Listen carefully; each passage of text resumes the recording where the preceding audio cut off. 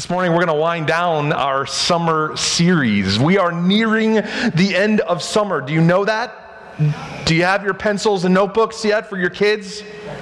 New book bags, new cool shoes. Summer's winding down. We're ramping up for the fall, and I'm excited about the breaks in the temperature that come with that.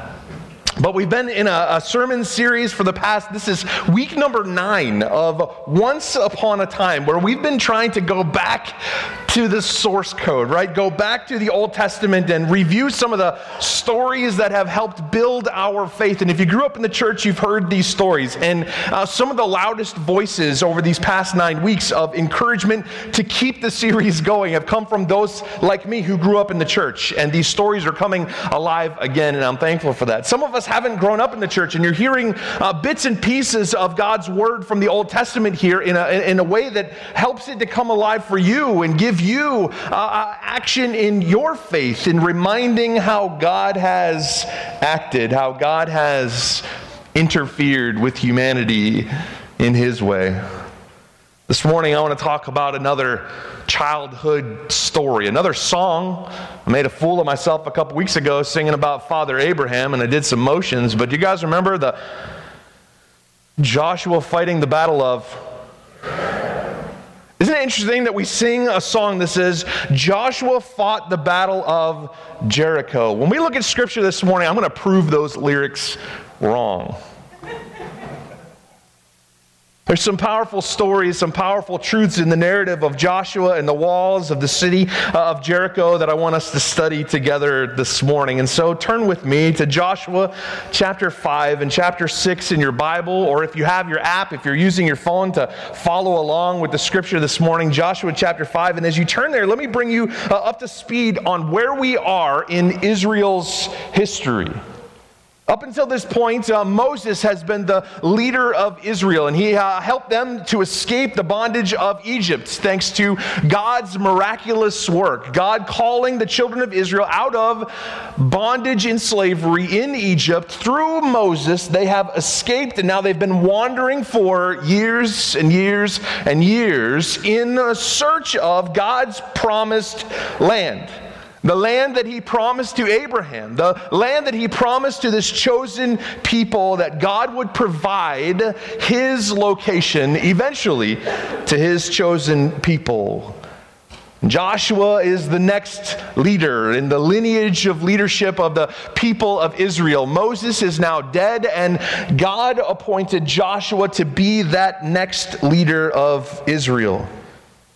This land that Joshua is bringing them to, we call it, in church terms and in Scripture, we call it the land of Canaan. Everybody say Canaan. Good job. God is bringing this chosen people into this land that Scripture says is flowing with milk and honey. It's the dreamland. It's the location of all locations. It's surely the location that God wants them to have. But it's not all ease. They didn't just waltz into the land flowing with milk and honey. There was some overtaking of other people groups, other cities along the way that God commanded the children of Israel to do. Along the way, there are many different fascinating things that are happening in the book of Joshua. In Joshua chapter 3, God parts waters again. This time, the river Jordan. And the children of Israel walk across on parted waters. Dry ground is provided for them to cross this river. In Joshua chapter 4, Joshua instructs them as the chosen spiritual leader of these people, the military and spiritual leader. He commands them to build an altar to God, chosen from stones found in the Jordan River, to remember what God has done in Joshua chapter 4. In Joshua chapter 5, the Israelites are finally able to taste the first fruits of this chosen promised land. And they experience the bliss that comes from God's providence. And they remember God's providence by celebrating again the Passover. But they're not yet fully occupying this land that was promised to them. There are still some things to come in the history of Israel that need to take place. In fact, in Joshua chapter 5, there's an imposing city, a group of people that are not so happy that Israel is who Israel is. And these are the people in the city of Jericho. This city itself, it's interesting as we read Scripture, this city, this group of people itself are imposing upon Israel, and they are potentially a stumbling block for this chosen people. So we'll jump into the fascinating narrative here in Joshua chapter 5, verse 13. I want you to see the picture. I want you to understand what's going on in this scenario as we look at Scripture. We're going to break up the Scripture reading this morning. We're not going to read the story straight through, because I think it breaks down in a fascinating way, so stick with me. Joshua chapter 5, starting with verse 13. When Joshua was near the town of Jericho, he looked up, and he saw a man standing in front of him with a sword in hand. Joshua went up to him and demanded, "Are you friend or foe?" "Neither one," he replied. "I am the commander of the Lord's army." At this, Joshua fell with his face to the ground in reverence. "I am at your command," Joshua said. "What do you want your servant to do?" The commander of the Lord's army replied, "Take off your sandals, for the place where you are standing is holy." And Joshua did as he was told.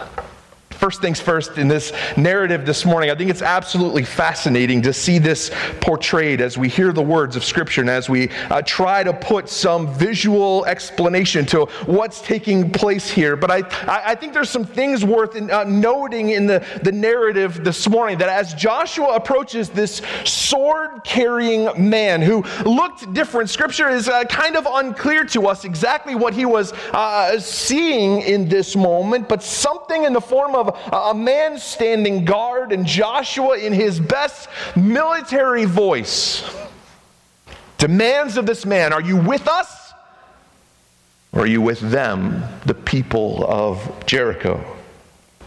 Are you on my side, or are you on their side? I need to know," Joshua says.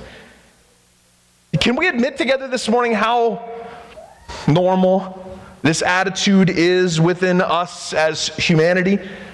Are you competitive? I've told you some of my stumbling blocks about the competitive nature that I blame my dad for. I've told you before that when our family plays Monopoly, we don't play a friendly game of Monopoly. Our Monopoly games turn into which one of the parents can win over which one of the kids to overthrow the government. It gets pretty political. It gets pretty ugly in our house, and I usually win.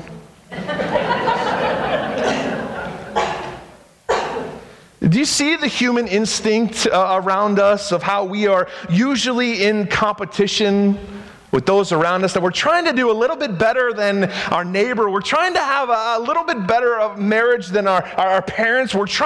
We have this human innate desire, this sense among us to try to be a little bit better than someone else in our job, in our livelihood, in our family, in our marriage, in the structure of almost everything around us. We try to be a little bit better than someone else. Maybe Joshua, in his humanity, is experiencing that young leadership reality of following in the footsteps of bearded Moses.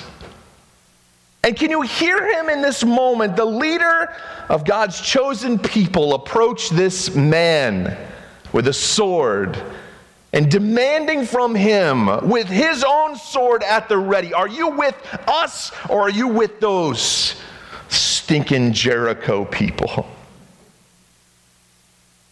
I think there's human instinct that comes through in Joshua's interaction here. He's so focused on the human response to taking over by force the promised land. He's ready for battle. I think he's focused on his plan, his ideas, his goal, his own knowledge of what it's going to take to lead these people. He is ready to overthrow whatever it takes the city of Jericho. So he does what's normal with that kind of a starting point, with that kind of a reality. Joshua is doing what he knows to do. He's asking, whose side is this guy on? And what I love about this is that God uses this interaction to remind Joshua and to remind you and me, if we're listening this morning, that we're not in charge. Can I say it again this morning? You're not in charge. God's not your co-pilot. God's not second. He doesn't want to be. He's the one in control. This angel that's standing here at Jericho's gate identifies himself in this moment as the commanding angel of God's army. I kind of geek out over that. I don't know. Joshua's standing there all ready to battle this guy if he needs to. And the angel says, I am the commander of the Lord's army.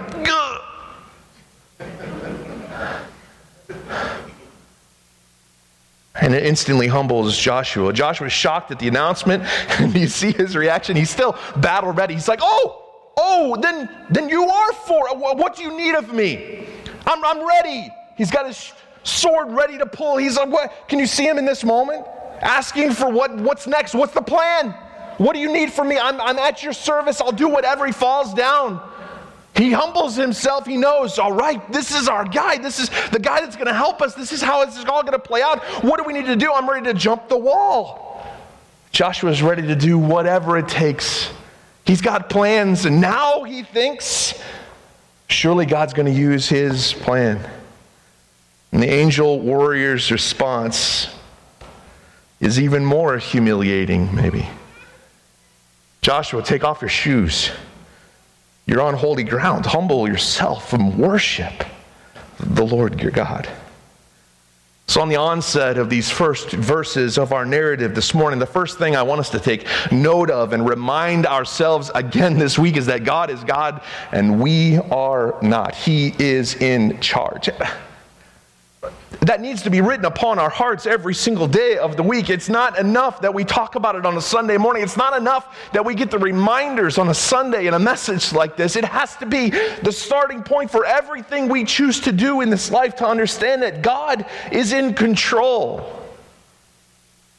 God is our commander. God is the source. God is our creator. God is the object of our worship and our adoration, our time, our energy, our resources. Our lives must be centered around the creator of the universe. He is in control. That means a whole slew of things. That means we shouldn't be doing some things in life. Amen? Oh, me? It means we should be doing some things. We should, as followers of the one true God, we should be the ones who hear his voice and take action when he calls. I don't think we can say it too many times or be reminded of it enough. Joshua gets the lesson in the form of realizing that God doesn't choose sides, right? Do you need to hear that? God doesn't choose sides. We joke about it. We talk about it in political circles. We talk about it in team sports. Oh, I hope God lets the Altoona Curve win after a 3-hour rain delay. God doesn't choose sides. God is God.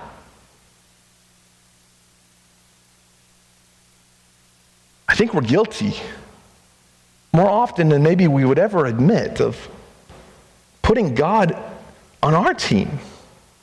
Of thinking that, just like on the school ground, we get to choose God for our side. And when we do that, when we have that mixed up understanding of who God is and who we are in relationship to him, we have gotten it all wrong. And when we start at that point, everything else continues to fall out of control. But when we nail the reality, when we start at the point of understanding that God is who He is, He gave you and me life and breath and opportunity. When we turn our attention that direction, not what can God do for me, but what can I do for God? Things fall into place in the right way. When God is at the center, not a subpoint, not an occasional highlight. When God is at the center of our life, then we know we are in the center of His will. So Joshua does as he's told. He takes off his sandals, and the narrative continues in Joshua chapter 6, verse 1. Listen to this. Now, the gates of Jericho were tightly shut because the people were afraid of the Israelites. I like that. They're a little bit nervous in Jericho about this chosen people of God.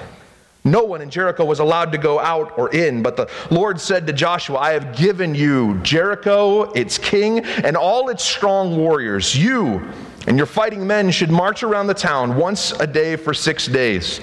Verse 4, 7 priests will walk ahead of the ark, each carrying a ram's horn. And on the 7th day, you are to march around the town 7 times with the priests blowing the horns.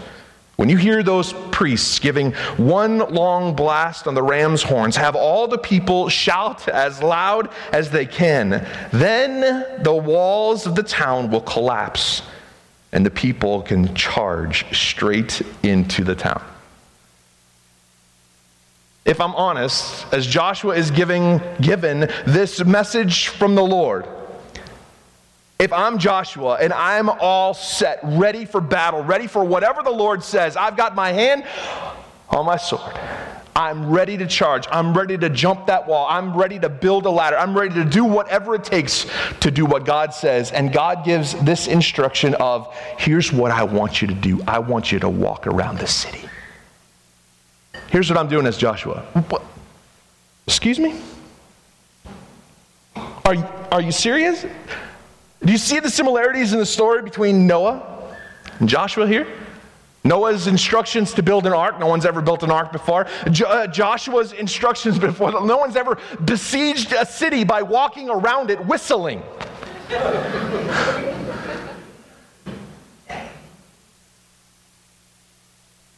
Imagine the faith of this young leader. Imagine these instructions from the Lord. Joshua is standing before this city with fortified walls. There's at least 3 walls in the architecture of this city of Jericho. The walls between where Joshua is standing at the beginning of the city gates and where the tallest wall is, 3 walls in. There's 46 feet difference. The walls are thick. There's acreage of this city mass that God has promised the children of Israel that they would take. And yet there's nothing battle-like in these plans from the Lord. There's no besieging maneuver with these unique and yet detailed directions from God. Instead, God says, Jericho is yours. Its king, its people, everything, according to the plan of walking around it for the next 7 days. Reminder for me, God's plan is always better.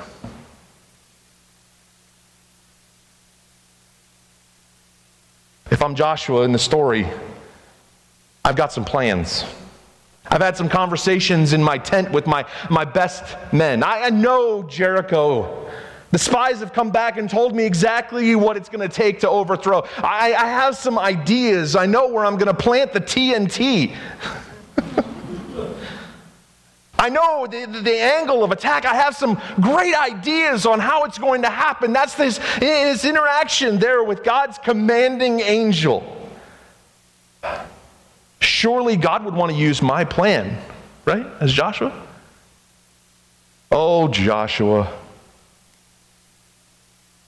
Oh, Stephen. Can you make it personal like I can? Do you come up with good plans? Do you have good plans for your family? Do you love your family? Would you do anything for them? You put some things on paper or in Google Notes. That's where I do it. Some ideas on what you think needs to happen, what best direction to go with life as a family. Whatever your great plan is to overthrow Jericho in your life, can I say it again? God's plan is better. Do you realize that you can't see the future? Someone's like, what? Do you know that God is not restricted by 24 hours a day like we are? Anybody tired? Anybody had a nuts-o week? All the more reason to rely upon God and His plan. The stuff I try to plan, if you only knew what an idiot I am, you would have never voted the way you did a year and a half ago. Can I be human with you? I've got some ideas, I've got some plans, but I am always blown away at how much better our God works things out according to His purposes. You know what that does to me? You know what that reminds me in this story of Joshua and Jericho? It reminds me that when I find myself planning out everything, I've got the problem. And it goes back to point number one. My human nature puts me in the place of God. My human nature puts me in the driver's seat. My bent towards sinning, towards being a selfish fool, puts God not even in the co-pilot seat, but back in the trunk for every once in a while when I need Him. Can you relate to that? God is God. I am not. His plan is supremely better than anything I can come at. But Pastor Steven, you'd say, Pastor Steven, I already have a plan. I know what needs to happen. I know exactly what needs to happen in my life. I know exactly what's going to happen after high school, after college. I know exactly what my kids need to do when they get older. I'm working on all that stuff. My plan is in place. Things are working according to my plan. Can I say it again? God's plan is better. It's not to say that your plan is not going to have any relation to the way God allows His will to come through in your life, for your kids' life, your family. But can I remind you, God's plan for you, for your family, for your future, for your today, is better than the plan you've put into place for yourself. God is God. You're not. Oh, but Pastor Steven, God's plan, I just don't think I've downloaded it yet. I don't know what God's plan is, so I've got to take control. God's plan must be stuck in the cloud or at the Hyde post office. I know. Again, we're human. We want what we want, and we want it. We have got to die to so much as sinful human beings. And the only way to do it is to remember that God's God. We're not. His plan is better. I don't know if you have to write that down on your arm, on your kid's forehead, whatever it takes. Write it on the fridge. Say it before every bite. God is God. I'm not. His plan is better. Back to the text. Joshua chapter 6, verse 6. So Joshua called together the priests, and he said, take up the ark of the Lord's covenant. Assign 7 priests to walk in front of it, each carrying a ram's horn. Get ready.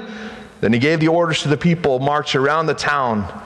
The armed men will lead the way in front of the ark of the Lord. The instructions that were received from the Lord to Joshua are clear. And I'm thankful for the example of Joshua, that he stomachs, I don't know how big of an ulcer Joshua had as he approaches his leadership in this moment and delivers these same instructions. Again, imagine this. We read it, we overlook it so often. I do it every time I read this story. We just read the narrative and we get past it. But just for a second, imagine Joshua has received these bonkers directions from the Lord.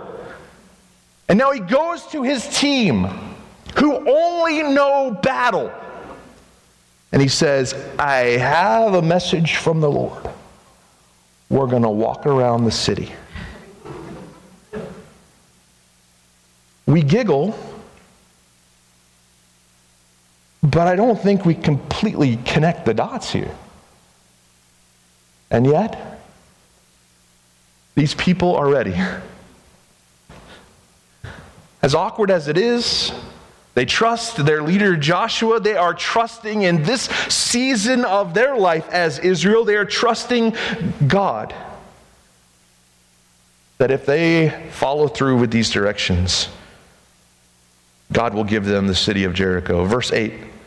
After Joshua spoke to the people, the 7 priests with the ram's horns start marching in the presence of the Lord, blowing the horns as they marched, and the ark of the Lord's covenant followed behind them. Some of the armed men marched in front of the priests with the horns, and some behind the ark with the priests continually blowing the horns. Verse 10, Joshua says, "Do not shout, don't even talk. Not a single word from any of you until I tell you to shout. Then shout." So the ark of the Lord was carried around the town once that day, and then everyone returned to spend the night in the camp. Verse 12, Joshua gets up early again the next morning, and the priests again carried the ark of the Lord. The 7 priests with the ram's horns marched in front of the ark of the Lord, blowing their horns. Again, the armed men marched both in front with the horns and behind the ark of the Lord. All this time the priests were blowing their horns. On the second day, they again marched around the town once and returned to the camp. They followed this pattern for 6 days. I think it's worth noting, Israel obeys. Joshua, here's the message from the Lord, delivers it to his team, his battle-ready officers, whatever the conglomerate is, and they take action. They follow through. They are taking to heart that God is God, that his plan is always better, and they are quite literally walking in faith. I want to get this again this morning. The action of Israel in this narrative is what is the repeat reminder for you and for me. Faith leads to action. Faith leads to action. The action of the Israelites continues here in verse 15. On the 7th day, Scripture says, the Israelites got up at dawn and marched around the town as they had done before, but this time they went around the town 7 times as instructed. The 7th time around, as the priests sounded the long blast on their horns, Joshua commanded the people, "Shout, for the Lord has given you the town. Jericho and everything in it must be completely destroyed as an offering to the Lord. Only Rahab, the prostitute, and the others in her household will be spared, for she protected our spies." Verse 18, don't take anything set apart for destruction, or you yourselves will be completely destroyed, and you will bring trouble on the camp of Israel. Everything made from silver, gold, bronze, or iron is sacred to the Lord and must be brought into his treasury. Verse 20, when the people heard the sound of the ram's horns, they shouted as loud as they could. Suddenly, God answered prayer.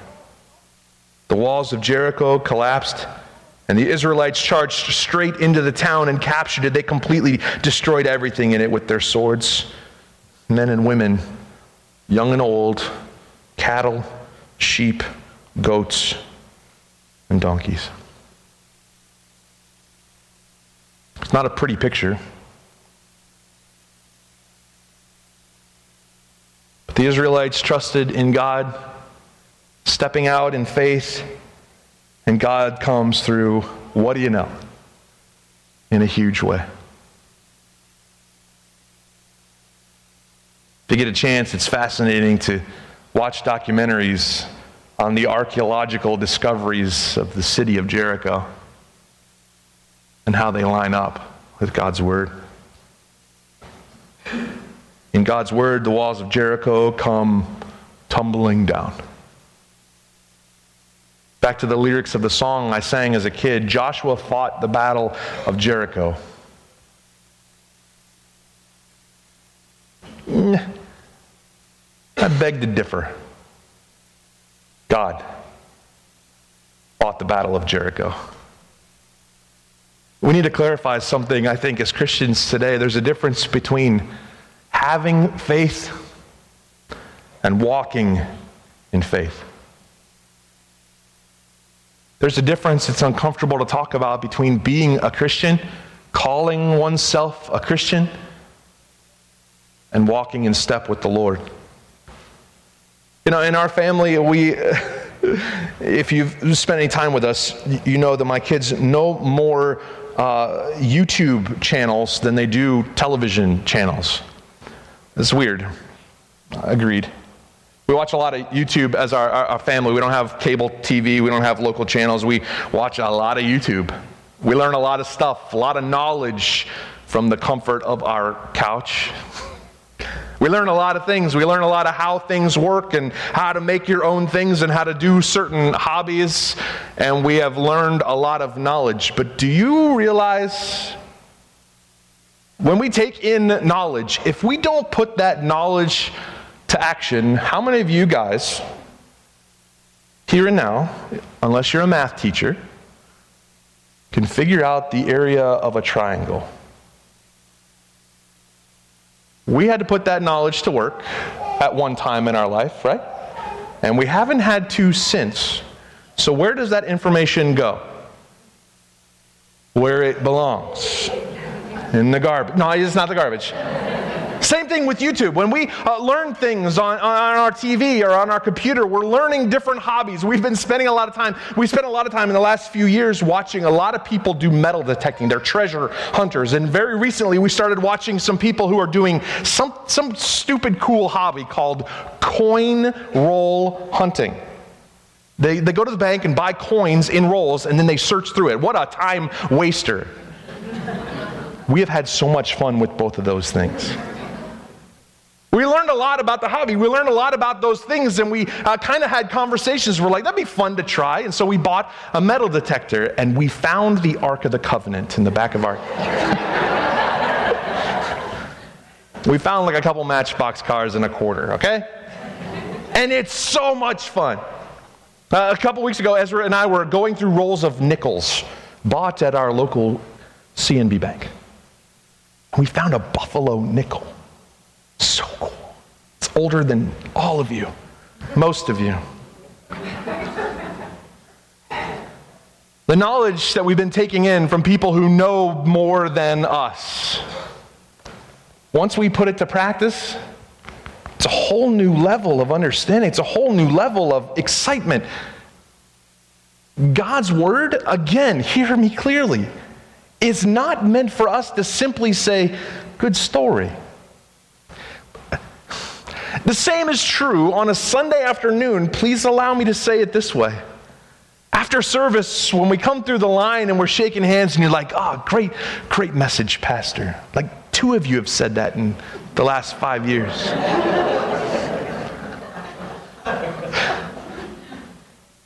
I get a little like, I hope good message, Pastor, means, because I think we're human and we say these kinds of things, I hope it means I got to do some work today. I got to do some work this week. I got to put my faith to action this week. I got to live this stuff out. I got to right some wrongs. I'm convicted, Pastor. Good message, Pastor, sounds a lot better than, oh, you're a jerk. That hurt. If our faith, if what we understand, if what we know as Christian men and women, boys and girls, only stays in a knowledge-based reality, we have missed the mark. We've got to put it to action.